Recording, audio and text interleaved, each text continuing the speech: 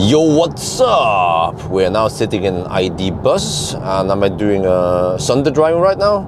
And yes, we're gonna have another 4K podcast. So this topic today is going to be about the yoke wheel and the stalkless design, but also in general about ergonomics. Okay, I touched into this topic before, and why didn't I talk about it while I was driving the Plaid? Well, because now I have more interesting insight to come with, and also now I can focus on the talk rather than the driving, because it's kind of brainless driving, just doing the test here. This is considered an eco run for the bus. But over to today's topic. Let's start with the Plaid, or I mean, well, people mostly call it Plaid, but it's the Palladium, the latest generation Model S, Tesla Model S, with a yoke wheel. I mean, why is the yoke wheel so bad for many? Well, the problem with the yoke wheel in Tesla is that they didn't engineer it properly. It doesn't have progressive steering. If you look at Toyota and Lexus, they have, okay, Toyota, the BZ4X is supposed to have it, but they don't have it yet, but at least the Lexus, that is the same with I mean, they use the same drivetrain as the Toyota. That one does have a yoke wheel, but it has progressive steering. And what does it mean? Well, it means that the steering is not mechanically connected to the wheels, that there's just some stuff in between there. And on the motorway, for example, here, when you turn the wheel slightly, it's not going to cause crazy movement. But then when you have way lower speed at the parking lot, when you turn the wheel, then you will turn more. And I think ideally, if your maximum turning angle is 90 degrees or something like that, right? A little bit over 90 degrees to do a full turn at the parking lot, then yoke wheel will actually work great, because then you don't have to rotate the yoke too much in order to do something. But I think yoke initially was designed for an airplane, not a car. Correct me if I'm wrong, but I think in the start, when people started designing cars, you know, not the ones that Ford designed, but the first generation cars who had a round steering wheel, they never thought about making a yoke wheel from the beginning. And the reason why we have some yokes here and there is probably because of it wants it to look cool. But then, okay, we're going to also touch into F1. Yeah, for F1, correct me if I'm wrong, but for F1 drivers, you probably don't have to go more than 180 degrees, right? Or maybe not. I'm not sure how that stuff works, but you don't need to parallel park an F1 car. I think you can't even back up an F1 car. So F1 cars, they are designed for that purpose, for racing, and you want to see, you don't want to have a steering wheel interfering with the vision. Yeah, another thing I've seen a picture is that I didn't know that F1 drivers, they don't sit upright, because those F1 cars are freaking low. So F1 drivers, they're actually like, they are laying down quite low, quite flat, quite like, imagine if you're laying down on a business class seat or some shit like that, you know. That's usually how low they sit and drive, and that means that a round steering wheel is going to block your vision or interfere with that. So yoke wheel on an F1 car has a purpose. Yoke wheel on an airplane probably also has a purpose. That's why they are like that. And then also airplanes, they don't have to do any crazy maneuvers at the parking lot. Normally they'll be flying. But cars, they have different tasks they need to do, you know, roundabouts, parking lots, backing up or getting out of driveways and shit. So strictly speaking, a car steering wheel should be round, not yoke. But if you go for a yoke, like some car manufacturers tend to do, then you need to have progressive steering to counter for the disadvantages. And then, yeah, so what was the problem with Tesla then? Well, because Tesla is not progressive steering. They just slapped down the yoke wheel there without thinking about ergonomics. And this video will also be a lot of talk about ergonomics, because if you look at if you look at Tesla Model X, the Falcon wing doors, you know, the reason why the Falcon wing doors are not a complete disaster is because Tesla put a lot of effort, and they put lots of engineers and engineering time to make the Falcon wing doors double hinged. It's not a gull wing door technically, or I mean, when you call it gull wing door, it usually means a stiff door that has only one hinge connected to the car. And the problem is that when you open the gull wing door, you need a lot of space on the side. It's gonna boom, you know. But Falcon wing doors, they have double hinge, and they open like a falcon or something. Inspired by nature, and by having double hinge, you can then open on tight spaces and close on tight spaces. So I wouldn't say the Model X is a success, but at least it's not a total failure. Issues with the Falcon wing doors is another problem, but at least from an ergonomic perspective, the Falcon wing doors work great, simply because they were engineered well, you know.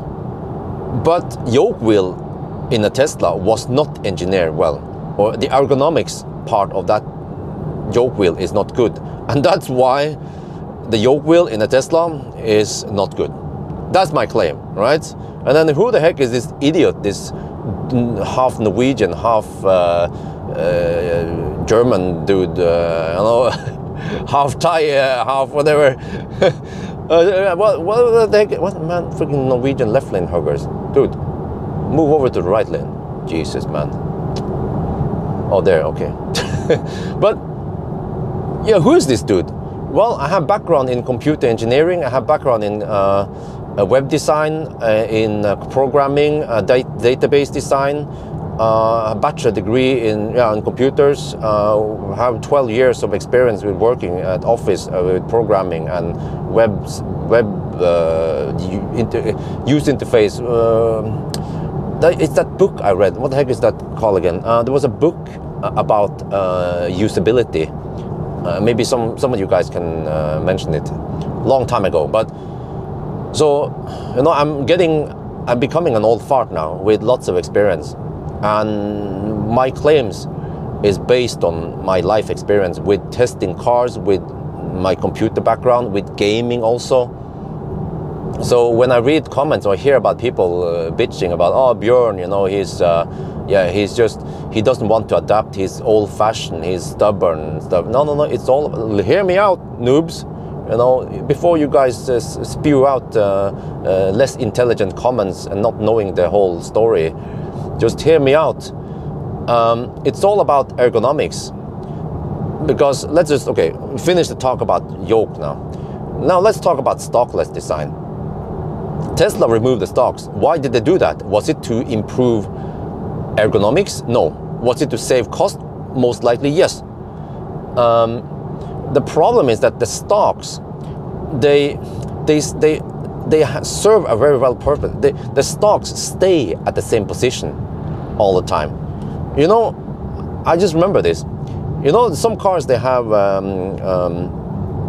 the flappy pedals, or what they call it, the one on the steering wheel. But you can originally it was designed for changing gears on the fossil cars.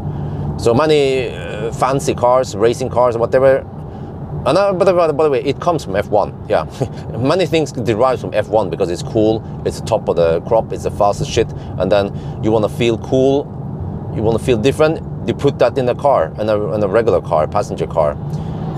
But for F1 driver again, you don't need to let go. You don't have to do a crazy 360-degree turn with your steering wheel. So your left and right hand will always be on the flappy pedal, ready for changing gear. But on a passenger car, it's different. Sometimes the steering wheel might be upside down, or if you are in a hairpin turn, for example. Yeah, that's a prime example. You're in a hairpin turn, and then you figure that you want to decrease or increase regen. Yeah, I forgot to mention. So the flappy pedals were originally made for changing gear, but in a fossil car, they'd be like, Scheisse, what do we do here? We have this part, we are converting this this fossil car to an electro auto, they'll be like, you just make it change regen then. Okay, yeah. But if you're in a hairpin turn and you want to increase or decrease regen suddenly, then the steering wheel is upside down, and can your brain wrap around it and figure out that you have to then use the right flappy pedal to do what you want, right? It can be hard to do that initially, especially if you're not doing that very often. And my point is that the flappy pedal then, well, it's hard, because where should you place the flappy pedal on the steering column so it has a fixed position? Yeah, that is better, but then you're losing the part where you can flap it. Where you can flick it while your steering wheel is at 90 degrees. So the problem with the flappy pedal is that it has its advantages and disadvantages by placing it wherever we're talking about now. And then comes the blinkers. Well, fortunately, your body is at the same position all the time, even though the steering wheel might be in a different position and your hand might be slightly in a different position. But even if you're at a 90-degree turn, you can still reach and hit the indicator or the turn signal stalk, or the gear stalk that many cars tend to have now. Even this ID bus also has the gear stalk on the right stalk, which I find very nice and ergonomic. So since we're talking about ergonomics, why do I think that gear stalk should be there, like a Tesla or a Mercedes, or also ID3, ID4 and i3? Well, because your right hand is already right there, right by the gear stalk, and it makes a very small move. You just require a very small movement to change gear, and once you've gotten used to it in a Tesla or a Mercedes, it becomes super convenient, super nimble to change gear while you're doing a parking maneuver, instead of having it in the center console or something. For mechanical reasons, yeah, in the past when you had stick shift, manual gearbox, then yeah, you need to reach down there to change gear. But of course, some American cars, they already had the stick shift. The stick shift on the steering column. Yeah, okay. But money to save part or whatever, right? To simplify things, cut cost.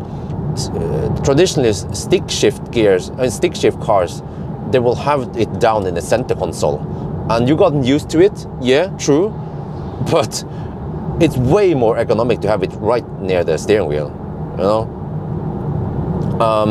But okay, back to the blinkers then.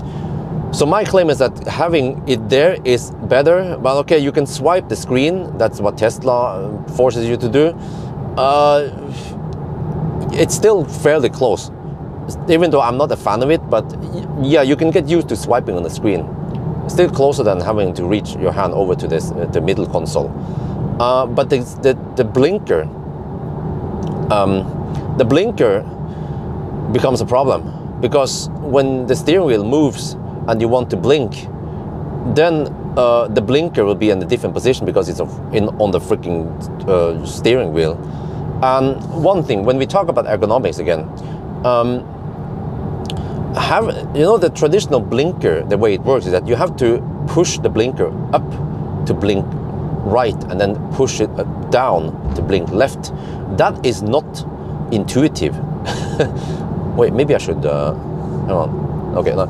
So it's not intuitive at all to have it like that, but we have gotten used to it, just like we have gotten used to clutch. A clutch is also not intuitive at all, that you have to push the clutch and it will change the behavior of the car. But when you push the brake or push the accelerator, it does something different.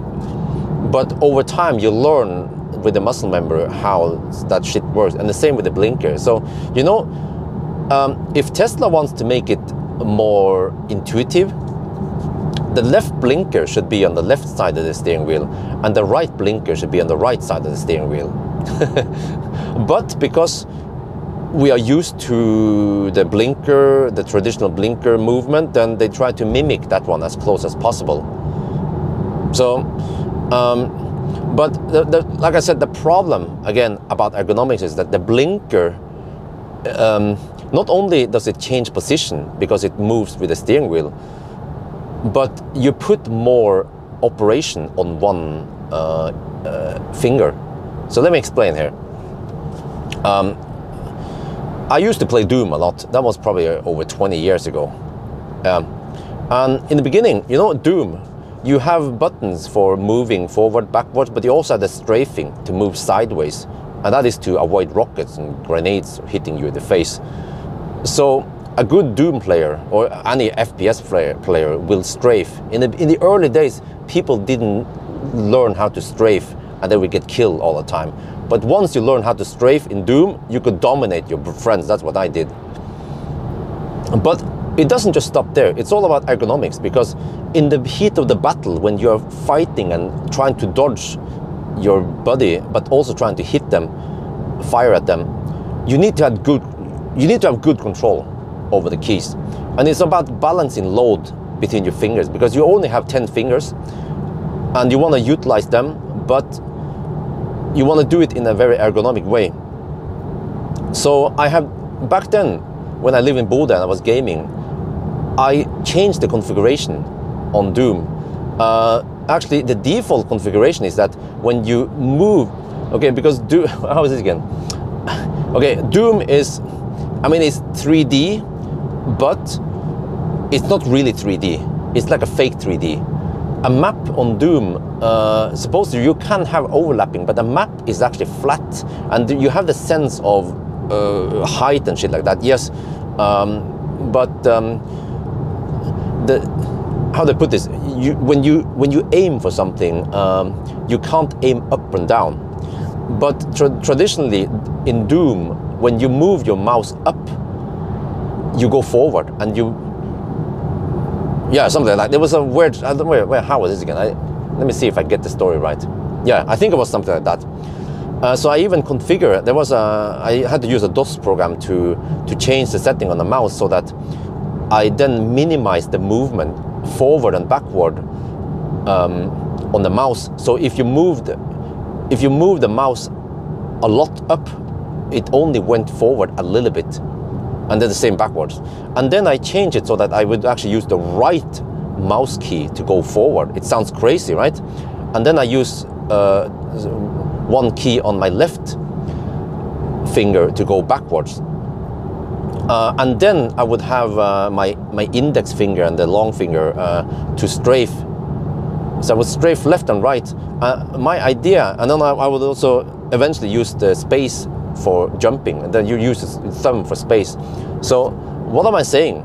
I mean, it has a purpose. What I'm saying now is that I then distributed the load on my fingers, and I can then do more operations. I can then do more complex movements where the fingers are not interfering with each other, because the more traditional way of setting up movement in games like that would be you don't have like the arrow key configuration. You then use 3 fingers to either go forward, backwards, left or right. But I would then assign buttons for changing weapon and other stuff. I don't remember all the... Eventually I started playing Unreal Tournament, which is pure real 3D, and so on. But the whole point is that each finger will have to have less operations to do, possible operations to do. And by doing that, once I reconfigure my Doom configuration and I started learning, I had to play for hours to get used to it. My Polish friend who used to beat me on Doom, I kept beating him over and over again. He couldn't beat me suddenly. Okay, sometimes he might beat me, but like, it would be like something like 10-to-1 ratio, right? The way I would beat him. So that was the strength of ergonomics and how to think about things, yeah. And back to the point with the stalkers, with the blinker. If you think about this, if you know the layout with the plaid, they force you to use the thumb on the left thumb for blinking, but also for changing music and volume and next previous song.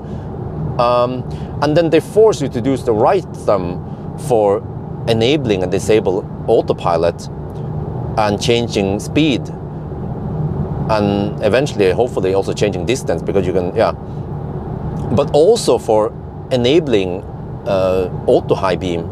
I mean, I'm sorry, for putting on high beam or use the flasher, but also for using the horn. Well, at least until they got the horn in the middle, yeah, finally. So you see, the problem is that each thumb needs to do so many operations. And the problem also, talking about ergonomics again, is that I struggle at night when I want to manually turn on the high beam. You can say, yeah, why don't you use automatic high beam? Yeah, you can, but I have a point here, is that at night, reaching the high beam button is hard because it's very close to the horn and close to some other buttons, I don't remember. So there is very little difference where you're supposed to press, right? But when you have it on a stalk, it's a completely different motion. It's a completely different finger that will do that operation. So it's then almost impossible to press or do something by mistake.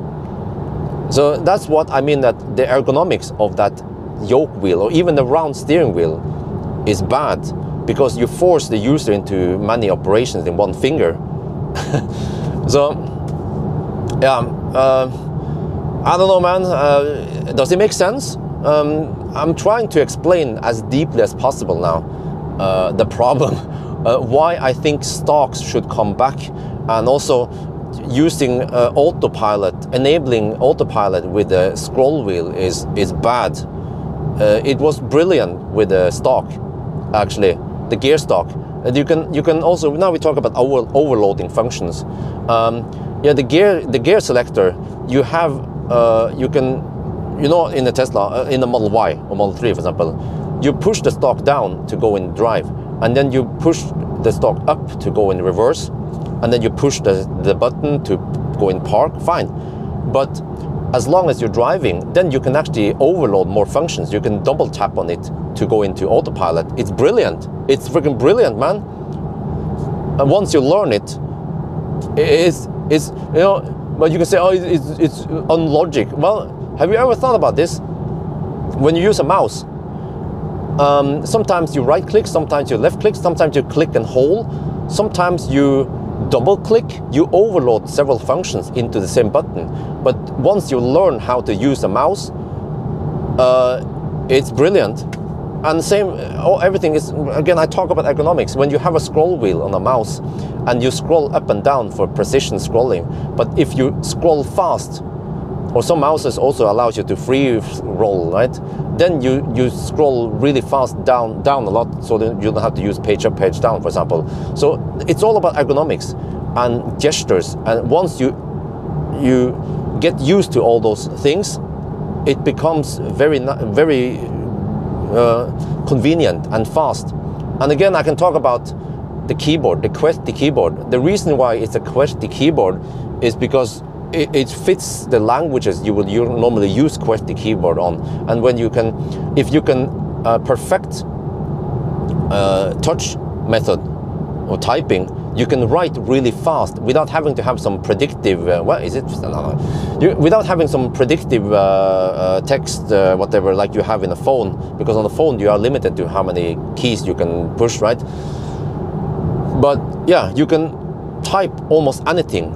Like the signs you see there, just past there, words that you normally don't type, you can type it perfectly fine with good precision on a QWERTY keyboard because of ergonomics. And also the mouse, by the way. Speaking of ergonomics, a mouse is very intuitive because when you move the mouse up, the screen mimics that motion, and when you move it down, you go down, right? But a trackpad on a Lenovo, for example, or some laptops, they have a trackpad. I'm used to the trackpad. I'm a sucker for trackpads. There's a joystick, and when you push the joystick up, then the cursor goes up, and then if you push the cursor harder, then the cursor goes faster up. It is not intuitive, but I like that one, and I've gotten used to it. And then I use the thumb for clicking left or right click on the cursor. But the same for, since we're speaking about ergonomics, the same goes for one pedal driving. We touched about that. clutch and brake, right? So when you have one pedal driving and regen, it is actually very intuitive, because when you push the accelerator forward, you have the forward motion, the car goes faster. But if you let off a bit, then it slows down a bit. And if you let off more, then suddenly you started regenning, and you have negative torque, right? Or you decelerate. So once I got used to EV's pedal, I realized it's very intuitive. The brake is actually slightly counterintuitive, because you have one motion pushing the feet forward to accelerate, but then you have to push another pedal to decelerate, and the further you push it, but you've gotten used to it. It's muscle memory, so you understand how brake and accelerator works. And then the third one is the clutch. The clutch is, I don't know if I should explain it, but you guys know how the clutch works. But the clutch, for someone, an 18-year-old or 16-year-old who has never driven before, having to deal with, or having to get used to a brake pedal, I mean, they already know some of that. I mean, humans are brilliant, because they already know brake pedal from a bicycle, and they know that if you push, you squeeze the brake pedal on a bicycle, you brake. So in a way, yeah, they can then relate to the same brake pedal in a car and get used to it. But having to deal with the clutch, it makes driving actually a lot harder. You have to focus on traffic rules, yielding rules, pedestrians, all that stuff, wheel movement, and also need to deal with RPM, uphill, downhill, and whether you should shift gear or not, and also clutch. So it's hard, but people can learn anything and get used to anything. So, but that doesn't mean that it's a good design, right, or good ergonomics. So, for example, I watched a video about arrow keys. There's a video about arrow keys on the keyboard. There was actually many different variants of arrow keys, and the way arrow keys work today is that they have like a triangle, up, down, left, right, and as long as you learn how to use the arrow keys, it becomes quite fast and ergonomic to use it.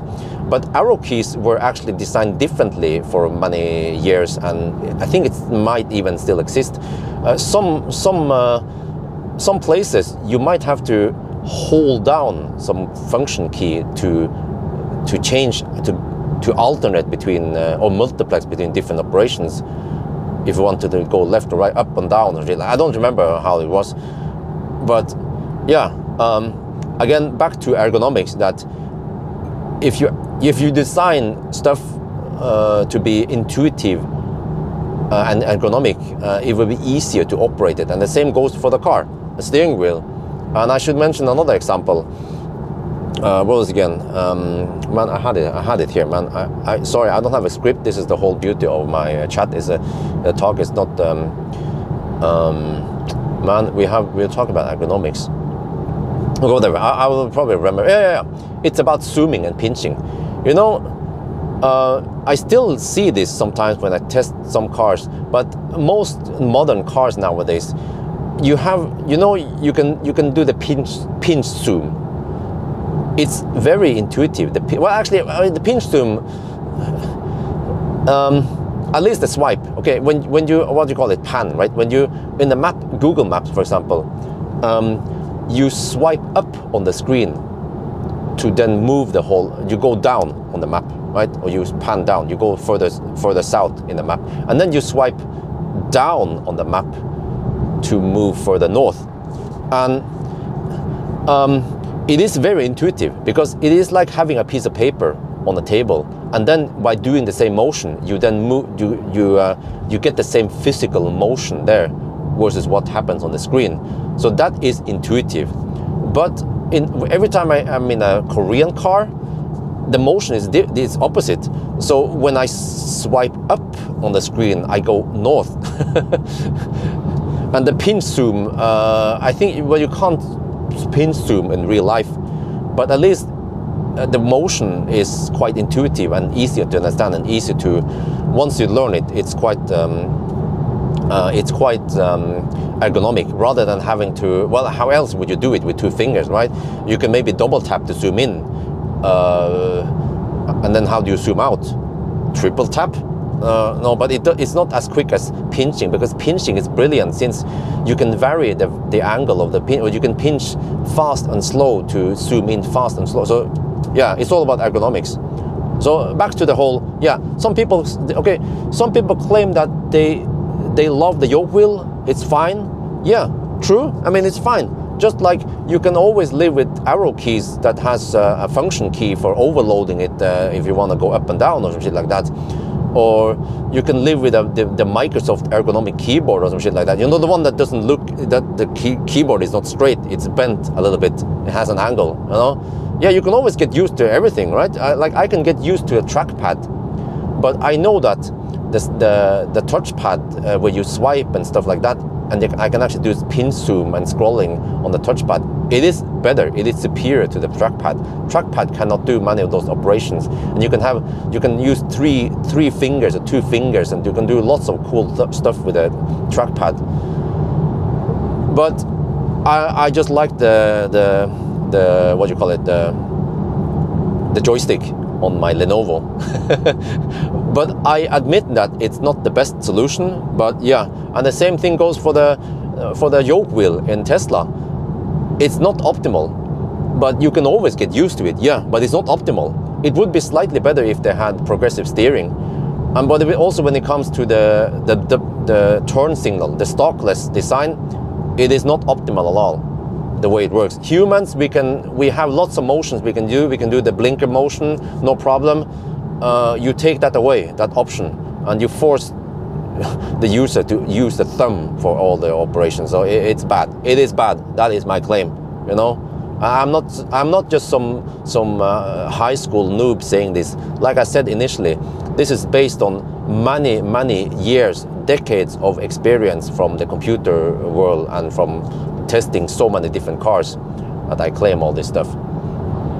So yeah, what else should I say? I mean, oh yeah, another thing I should mention, since someone mentioned this earlier, single screen. Yeah, there was one hater in my channel. By the way, he claimed that I'm very conservative. I was like, huh? I'm like the least conservative EV reviewer out there, man, bro. He's just a noob. But so he claims that you know I was conservative when it came to the single screen in a Tesla. Yeah, in the beginning I didn't like it. But that was before I tried it. And many people, they have the same opinion as me. They don't like the single screen. They want the instrument cluster. Yeah, okay, fine. But why? You know? Because head-up display is good. Yeah, it is good. I understand that. I use many cars with head-up display. I agree with people when they say that head-up display is better for safety, because you have information right on the road or in your vision, so you don't have to move your eyes too much to see it. Okay, if that is an argument that reducing eye movement increases safety, then how can instrument cluster be safe? Right? Be like, huh? What do you mean? Well, listen. When you have one screen, like in a Tesla, every time you look at the speed or something, you move your eyes from the road down to the screen, and the screen is not that low. Some cars, they have a freaking touchscreen way too low, but Tesla screen is fairly high up. You know, there was even one guy who was pulled over because the police thought he was using an iPad. That's how high up the screen is. So you only need to move your eyes away from the road for a little bit, down to the main screen, and there place it ergonomically close to your eyesight or your vision where you're supposed to be. So it's mirrored on the cars in Thailand, for example, where they drive on the wrong side of the road, in the UK. But then your eyes need minimal movement. You move over there to look at speed or whatever you want to see, driving settings, right? But if you're looking at navigation or other things, radio or some shit, you already have that right next to that because it's on the same screen. So then you don't have to move your eyes too much. And I noticed this when I was in a Tesla, that I just had to move my eyes a little bit back and forth, no problem. And then But in other cars like this ID Bus, I have to look at some information on the instrument cluster, and then I have to move my eyes over to the main screen to see something else. And then I have to move again over to the main screen.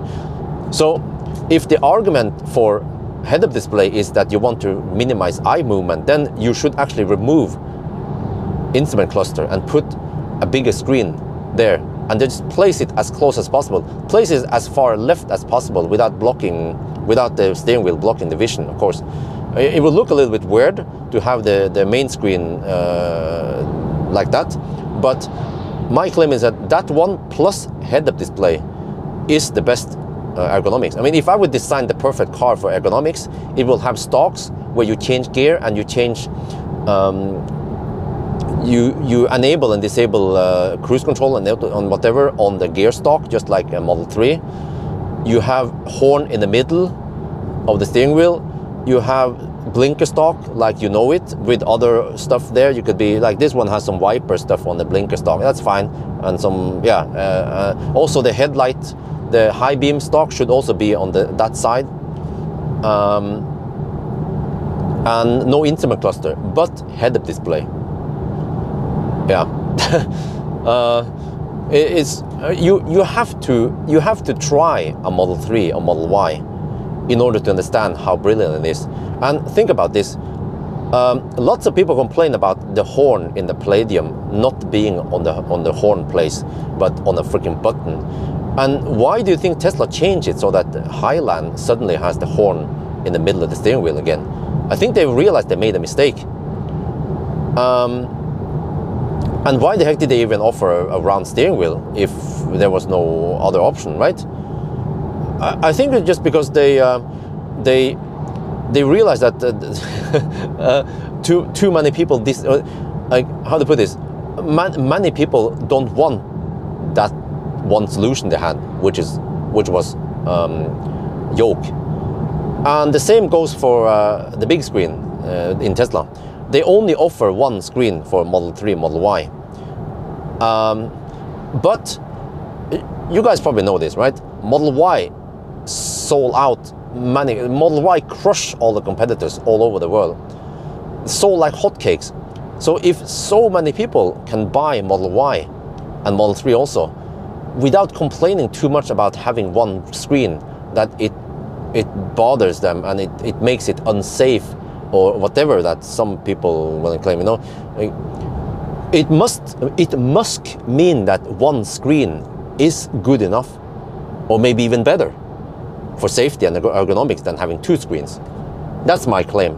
And I'm not always defending Tesla because of that's one screen solution. Because look, I'm actually not defending Tesla when it comes to yoke and the stalkless design, because I believe in my own experience and I have my own opinions. You are of course allowed to have your own opinions about things, but please, guys, try to keep personal attack out of this, right?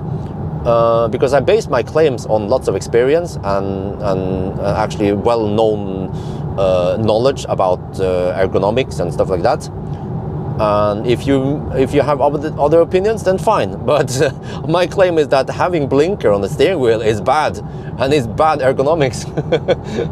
But having single screen is actually good, and also having a big screen is also good. And I still don't understand why car manufacturers don't make the screens larger, because screen cost is not an issue today anymore.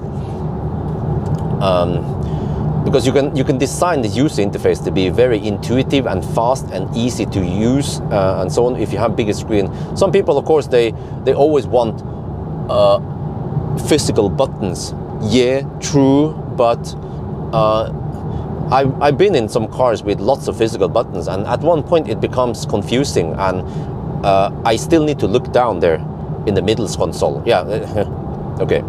Speaking of ergonomics and safety, how safe is it that I have to look down in the middle console to find that driving mode button, or that whatever button that I need to use, right, while I'm driving, versus having it on the screen or somewhere else, easier accessible. Some of those buttons are even physical buttons that you cannot have any software stuff on it. I don't remember, like some seat heaters. I don't remember, man. There's some physical button that has a state. When you have that state set there, you cannot set it somewhere else, right? You know what I mean? Because yeah, you can of course solve this by using voice control or something, but voice control is not the only solution. Might not be the best solution. For example, some people say, "Oh, why don't you have voice control for turn signal?" That's not gonna work, buddy. But also sometimes, like even in a Tesla, when you have to press a button to open the glove box, you have to press a button on the screen to open the glove box. Yeah. I find myself sometimes using voice control to open the glove box because otherwise I have to go into there, click. But it should be easier, or at least Tesla should have a roll down, like what do you call it, a swipe down menu, and you can then if you open the glove box often, then you can customize swipe down hotkey then. But the way it works today is that you have to dig into the menu to find the glove box opening thing. It's clumsy. And speaking of ergonomics, by the way, at one point Tesla stopped using colors in the interface. I disagree with that decision, because I used to have, I've been living with Tesla for 10 years, you know. Back in the days, they would have colors for the different icons, for navigation, for music, for whatever. And colors, man, they are a very strong visual effect. Just think about this. Why do we have red light and green light? Because colors, they work so well that danger signs, they are in red, and information signs are in blue, and green is maybe for some other stuff, right? Whatever. So colors they have a very strong effect. But then Tesla got rid of the colors, and they just have everything is just gray in the user interface. They want to make it clean, fine, but it's not as ergonomic as having colors on the icons anymore. And that's my struggle. I use Tesla a lot. I'm not a Tesla noob. I use Tesla a lot, but every time I try to open the gear, open the glove box, it takes a couple of seconds to find that icon for opening it. But having a physical button like here, this one is better. Why? Because the button is right where the glove box is. Just like having, you know, a door handle where it should be, right? Rather than having it somewhere else. It's ergonomic, it's intuitive to have it there, but in a cost-cutting perspective, as long as you don't use the glove box that often, then you can hide it somewhere. But then with smart engineering, again, like I mentioned with Falcon wing doors or progressive steering, you can take stuff, change it, but as long as you design it well and have a swipe down with customizable hotkeys with colors there to make it easier to distinguish between different buttons, then that is good enough. Like in a Tesla has so big screen, and the HVAC settings for, you know, climate control and whatever, it's always visible on the bottom, and no matter what you do, or I think almost without exception, you can always adjust the most used climate controls at the bottom of the screen. And the same thing goes for on a phone. You design the user interface on the phone so that it's easy to operate, and that would be good enough. So you actually don't need to have physical buttons for climate control. And for the most time, I keep the climate control on automatic, because then it will just defog and adjust the temperature for me. And then sometimes I need to just adjust the temperature up and down, but no problem. You just press on the bottom of the screen. You don't need physical buttons for that. So, I mean, it's a long speech about ergonomics and and logic and common sense.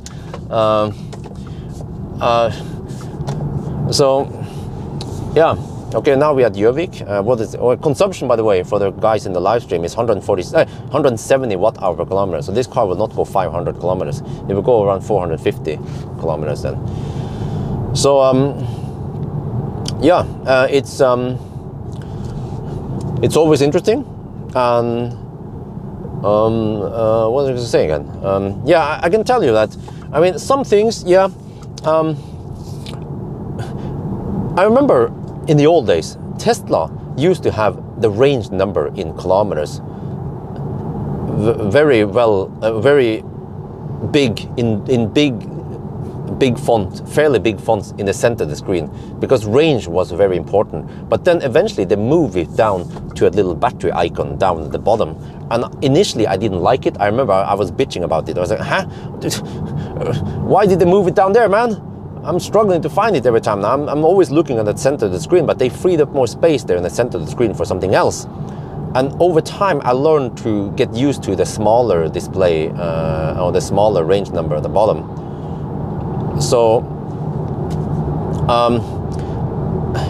what was my point again? It's all about ergonomics, but also it's also about how important is that information. Because I've gotten used to it back then, yeah, that the range number was in big letters. But over time, I found out that, okay, you can actually live with just a smaller letter on the bottom, and it's not going to affect my driving ergonomics or the way I operate the car. Yeah. And also when it comes to percent versus GOM kilometer, but that's probably a different story. That nowadays I'm leaning more and more towards percent rather than kilometer on the display. Or I mean, it's nice to have kilometer. You should actually have both. Like this car, yeah, this ID Bus shows you both a state of charge. I have 75% and I have 329 kilometers. It is very useful to have both. Some people claim that you only need to know percent, not kilometer. I disagree, because road signs are in kilometer. If you look on the map, they are displayed in kilometer. You know, you use kilometers everywhere. So it makes sense to also display how many kilometers the car thinks it can drive. But it also makes sense to know how many percent battery we have, because when we are charging the car on the charger, a fast charger, it shows percent. It doesn't show you kilometer there. So the kilometer, the percent is just a higher precision of displaying if something is full or quarter full or half full or whatever. So it's just, yeah, a very precise way of knowing a scale, how much on the scale you are, right? So yeah, but of course with modern cars or sophisticated cars like Tesla, when you navigate somewhere, you can then see how many percent you have left. Where does it display how many kilometers you have left? No, Neo will do something weird. If you navigate somewhere, Neo will display how many kilometers of range you have left at the destination, but it doesn't show you how many percent you have. But you can calculate that because they use a fixed, they don't use a GOM based kilometer thing, but it's then you have to become a freaking ninja in math. But yeah, so a little bit of talk about ergonomics and logic and how things should be, and that at least I claim that an EV should show percent on the display. But many car manufacturers in the beginning, they didn't show that. Just look at PSA cars. I think even nowadays, PSA Stellantis cars, many of them don't show you percent of the battery. It just shows you whether you're full or half full or whatever. But let me ask you guys, how many of you guys show percent on your phone? Some people just don't show percent on your phone, but I can bet 99% of my viewers, they want to show how many percent your phone is at. And why is that important? Why can't you just see, why can't the phone show you how many minutes of screen time you have left, or how many minutes of operation time you have left, right? Because people want to know percent. It's just a thing that we've gotten used to. We want to know how much it is precisely left. So, but because, I don't know, maybe because of my claims that, yeah, it was funny, man, since I'm sitting in the ID Bus, in the beginning, the ID3 did not show you how many percent it had, but once the state of charge dropped below 10%, then suddenly you start seeing state of charge in the instrument cluster. So, which means that the argument that, oh, there's not enough screen space to show percent. Well, obviously there is enough screen space, but they changed it. So now you can see percentage all the time. But it should mean that my claim was true then, right? That it's better for your peace of mind and for your ergonomics to do it like I claim it is. So then the question is, well, so when I have my claims about stockless design and yoke wheel, is that just me being an old fart, refusing to adapt to something new and better, supposedly? Or is my claims true, right? Or, you know, but yeah. But anyway, I think this is a long enough video. How long is it? Yeah, it's freaking long, man. So, I'm not sure what else I should say. Yeah, we can. One other thing we can talk about. Very important, interesting. Start/stop button. Since we already touched into that in the live stream, do we actually need a start/stop button for a fossil car? It makes sense to have a start/stop button because, I mean, traditionally there would be this key you slide into the ignition and then you twist it. Traditionally it was like that, and you start the engine. And for fossil cars, it makes sense to start the engine because you want to have control over that engine. And if you run 12-volt stuff like music or whatever, you might the battery might go flat because those cars are not very sophisticated. They need a so-called alternator. Yeah, well, the reason why I explain this is that this video might be viewed in 10 years, and people in 10 years, that generation might not know what the heck I'm talking about. But fossil cars have an alternator that will charge a 12-volt battery. And if you're just on, you will see the battery icon, but there's a red battery icon. Wait, why the heck is it red? Why don't battery icons just be white? Huh? And what about high beam? The high beam, the high beam indicator is always blue, and the low beam is green. Wait, why is it like that? And why is the Tesla user interface flat and gray without any colors? Huh? Shit, man. Hope Tesla is listening. Bring back the colors in the user interface. It makes it easier, better ergonomics. It might not look as pretty, but was the instrument cluster a place where things are supposed to be pretty? Huh? Okay, anyway, what was the point again? Yeah. So with a fossil car, it makes sense to have the ignition, and eventually they went over to a start/stop button instead.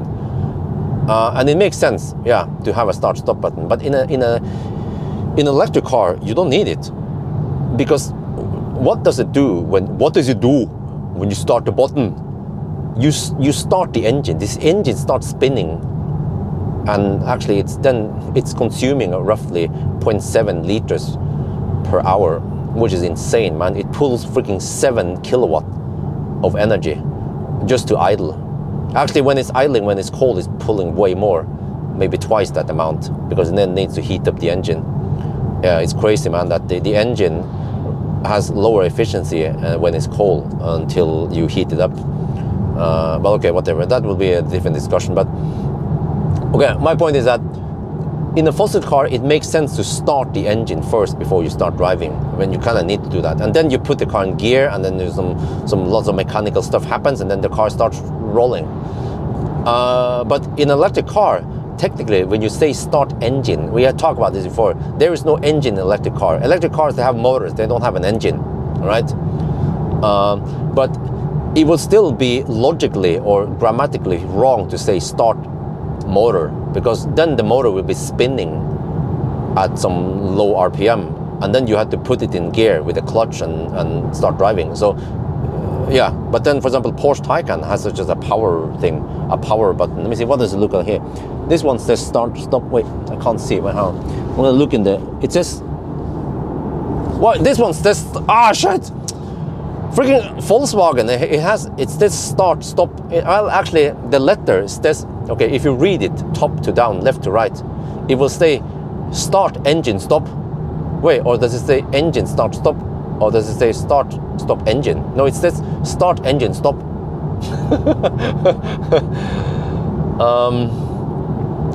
But technically, I mean, if you want to be, if you want to argue, you can say that, I want to return this car because when I press the start engine, the engine did not spin around. It starts spinning around once I put the car in drive. It's misleading, you know, if you want to be querulent. But electric cars don't need a start-stop button, because just do it like Tesla, like Neo, like I don't remember, but like Maxus Mifa. You enter the car, the infotainment comes up. You can say, well, but sometimes you want to enter the car without firing up the main screen. Well, but is it a big deal that you fire up the main screen? No, it just takes a little bit of 12 volt. That's it. So once you enter the car, there is a 99.9% chance that you want to do something there, whether it's start driving or check something or listen to music. There is very few cases where you just want to enter the car to pick up the potato you forgot in there. Yeah, okay, that's fine. But do we have to take care of that? I mean, do we have to design the car for corner cases? No. Or I mean, do we have to make compromises just for very few corner cases? No. So, but then when you start driving, you just press the brake and then put the car in gear and you start driving. So it works great. And saving that button means cost cutting. Like, you know what? I don't even many times I don't even notice in the, oh shit, I pressed the button for fun. Yeah. Oh shit, ignition switch. Oh shit, what the heck, man? I managed to switch off the ignition while driving. What the freaking shit was that? Oh shit, okay, I'm driving. What? Is that even possible? Shit, man, there was no foolproof system. Holy shit, man, that was scary. You can power off the so-called ignition. It was saying in the, what the heck are you trying to ignite here? The battery? No, but it was saying in the screen, ignition switch off. It should, no, dude, Volkswagen, if you're listening, fix that shit. Don't allow the driver to be cruising at 80 kilometers per hour and switch off the ignition. That could be potential dangers if you're clumsy, if you press it by accident or shit like that. Oh shit, man, okay. No, but you know, if you try to, I've tried this before with my Laguna. I tried to stop the car. I think I tried to push the stop button while driving and nothing happens, fortunately, unlike this Volkswagen. No, but you don't need that button. You know, what I was saying is that when I'm using these ID cars, ID bus or ID3, ID4, I never use that start-stop button, because when you enter the car, the screen already fires up, and then when I leave the car and I lock it, the car stops and stops everything. So that one is just for, I don't know, a corner case when you need to fire up manually or stop it manually while you're driving. So there's really no need to have a power button there. Yeah. And then some people argue, yeah, but it's nice to have it there. No, I mean, just listen to my arguments. There is no need to have it there. It brings the cost up. It brings the complexity up. And as long as you design the car well, like a Tesla, no problem. Like, if you ask any Tesla driver, have you ever wanted to have a power button on your Tesla? They'd be like, huh? No, why?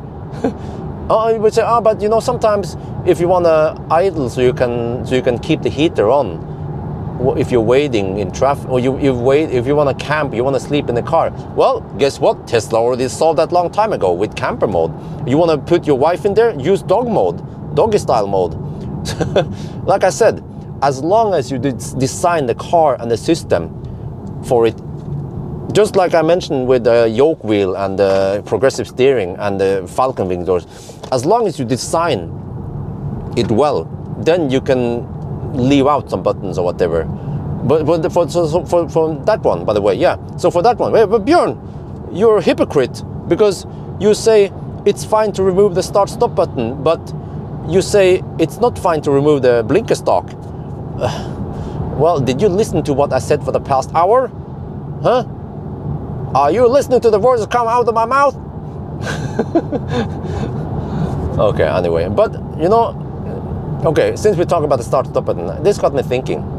Can you actually remove the start-stop button in a fossil car? I think you can. Are you a Thai can or a Thai can't? You're a Thai can, yeah. You can remove the start button on the fossil car. Because fossil cars nowadays, they're so modern, they have an electronic starter and all that.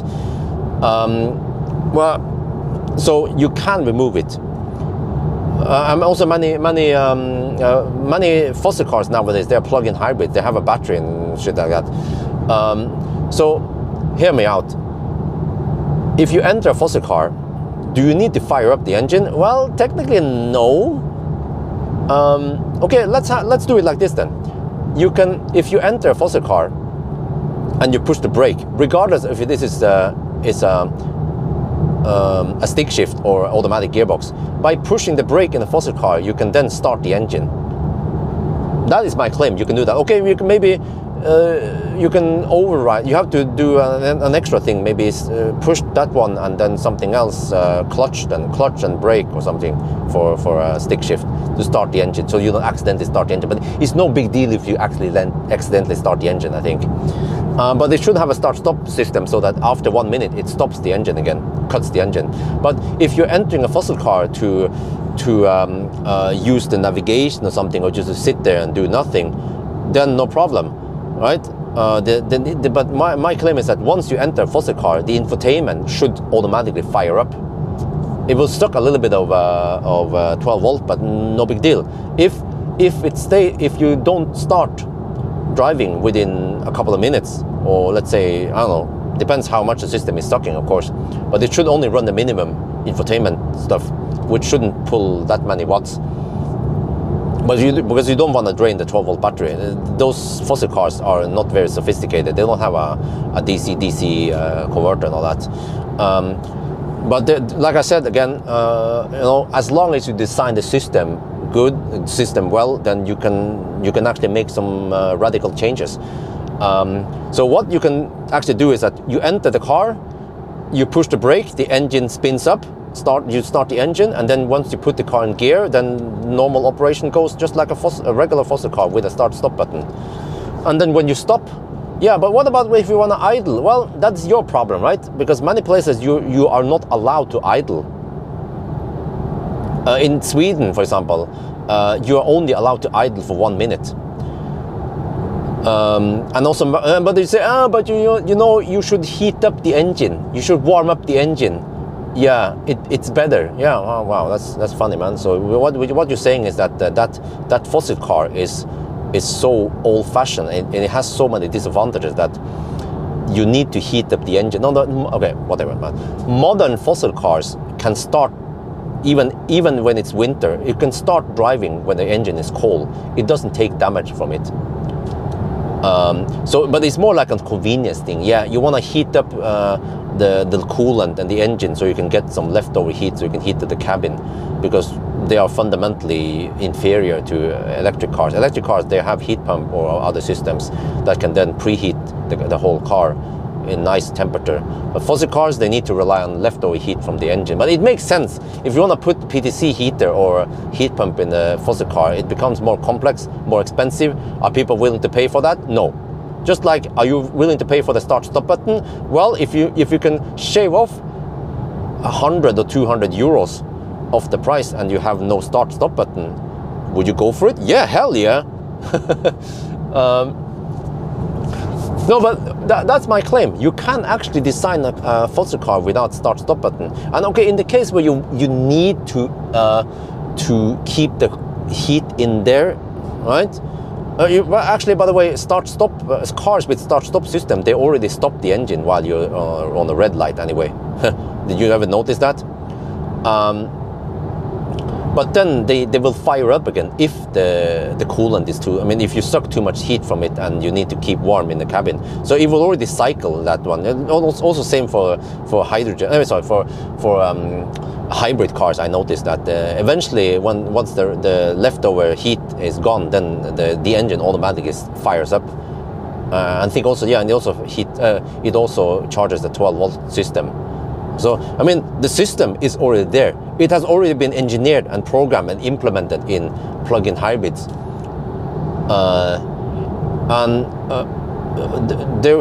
You could even have you can just program this in a fossil car that in the case where you want to keep warm, you could just, there will be a button on the HVAC control, you know, keep warm, and then the engine will cycle on and off to keep you warm, even if some kind of, I don't know, situation, it's winter, it's minus 20 degrees outside, you don't want to freeze, no problem. The car can provide you leftover heat because because it has 70% losses. The fossil car has 70% losses. There's plenty of leftover heat in the system you can get. Okay, anyway, it was a long chat about mainly the main topic is about ergonomics, but of course I used the clickbait about yoke wheel and stalkless stuff to get you guys hooked. But yeah, I think I'm just gonna end it here. I'm getting hungry. I wanna stop soon and pee and have some food, and we'll see. So yeah, I feel like this topic is not done. I might make a follow-up video where I talk more about ergonomics and stuff that I experience with the cars I test. I test so many cars.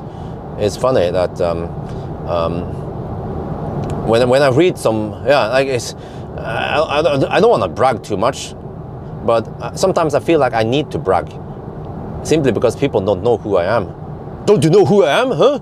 I'm just kidding, but because they make some stupid comments or false claims based on not knowing who I am. But when there is some kind of, you know, like when NAF, they have the biggest EV range test in the world.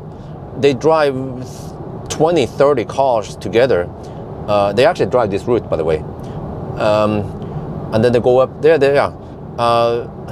And you see all those car models, like BYD, Tesla, Mercedes, you know, all those cars. And when I look through the list of the cars they test, I'll be like, I've driven that one. I've tested that one. I tested all the variants of that one. I tested that one, the rear wheel drive, the front wheel drive. I've tested so many cars. I have no clue how many cars. You can look in the video description, look in the spreadsheet, and you can see the test result. I've tested so many cars. We're talking about hundreds. I never counted how many cars I've been in. It must have been over 999 by now. Yeah. And I've seen so much, and I've seen good and bad things. And I can mention, by the way, since we are in this ID bus, that the ID software, well, John Carmack is rolling around in his bed now. Shit, man! ID software, that's my invention. No, yeah, John Carmack, it's the guy who program stuff for Doom. But ID software user interface. First of all, the screen in the ID family is too small. Why didn't they make it bigger? You know? The user interface is clumsy. You have icons. Yeah, you enter, you go to the home button. Yeah, you have telephone, radio, media, navigation, vehicle. Those are icons. They have the same color, by the way. It's probably good for a visual impression. Yeah, it's beautiful in that regard, but it would be better to have different colors. Mercedes, they have different colors on the icons. I love it in the EQS or whatever, Mercedes. But in this ID, I can't show you guys the screen, but I can tell you that when you go to the home, whatever, you have 8 icons: telephone, radio, media, navigation, vehicle, whatever. When you enter one of those, for example, sound, if I click on sound, then the whole screen is filled with the sound settings, where you have focus setting, we have the volume, and you have another setting in the setting again with a cogwheel. Okay. But then if I want to go back and go to some other setting, then I have to go to home again. But then when you drill into the sound and then click on the cogwheel, then you get some other settings. But if I want to go back, there is no back button here. You have to press home. So you have this multi-layer that fills up the whole screen. This is very old-fashioned design that should not exist in cars in 2023. You should have a bigger screen and then have a menu on the left, where many people are used to having a menu on the left, or a tab, like a top tab something, and then you can tab between the settings like that, or tab between different things you want to do. That is way better usability. Yeah.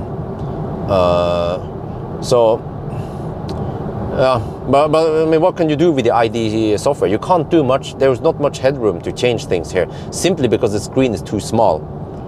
Yeah. So they just design the screens to be bigger, and then we come back to the whole thing again. I have to mention this. When people say, but touch screens are unsafe. Well, but is pressing a screen, pressing a button in the center console, a physical button in the center console, safer? Huh? Is it? because you have too many damn buttons there, and you actually have to look there so you don't press the wrong button by accident. And these buttons in the cars, they don't have those indentation or whatever you call it. Back to, by the way, I should mention it when I talk to the keyboard. You know, when you have a touch, when you are using the touch method on the keyboard, 102 key keyboard, whatever. Have you ever noticed that the F key and the, oh shit, what was it again? What key was it again? I have to see here. I have to bring up a square. Yeah, the F key, F and the J key, I think it was. F and the J key, they have a tiny little tab that pokes up, and you can feel it with your index finger, or the index finger, is that? You can feel it with the fingers, those two. So even if you're blindfolded, if you know roughly where the keyboard is, you get there with the keyboard with your hands, and you can feel those two things, and then you are aligned. That's like alignment pin for you. And then you know exactly, then you can type with touch method on the keyboard without looking at the keyboard. People who look at the keyboard, they haven't learned the method yet. So yeah, and then yeah, and also when I see the idea, when I see the, I should also mention this, by the way, since we already talk about ergonomics. In the ID bus here, at the bottom we have some haptic, it's like a touch button, not physical button, but the haptic, or it's not haptic even, but the touch button for changing volume and temperature and shit like that. The problem is that at daytime you can easily see those buttons for changing temperature. At night there is no back illumination. So then at night I keep pressing the wrong thing all the time. I try to increase temperature, I decrease temperature by accident. So they could have solved this if it was back illuminated, or at least if they had the top illumination. You know that many cars, like a BMW, well designed in BMW, there's a tiny little moonlight at the top of the cabin, lighting down on the center console. When you have a little bit of light, if you're driving at pitch dark, you can then see the contour of some buttons. That would have solved the problem. Or if there would be some indentation or something. But here, no. Just like also the swipe, the haptic keys on the steering wheel in the MEB cars and also the Mercedes, they are freaking horrible, man. Oh, you misclick all the time. I miss when I change speed on this ID bus. Many times I misclick and I accidentally press the change to change distance, following distance. And once you are in that mode, then it holds that. Then up down doesn't change speed anymore. It changes distance until a couple of seconds passes, and then it goes out of that mode. Yeah. So, but am I just an old fart complaining? No, it's based on experience. It's based on my bachelor degree, and it's based on 12 years of working in the computer industry. So I think I'm just gonna end now here, okay, before the video gets too long. But yes, I hope you guys enjoy my long rant and my video, and I hope you learn something from this.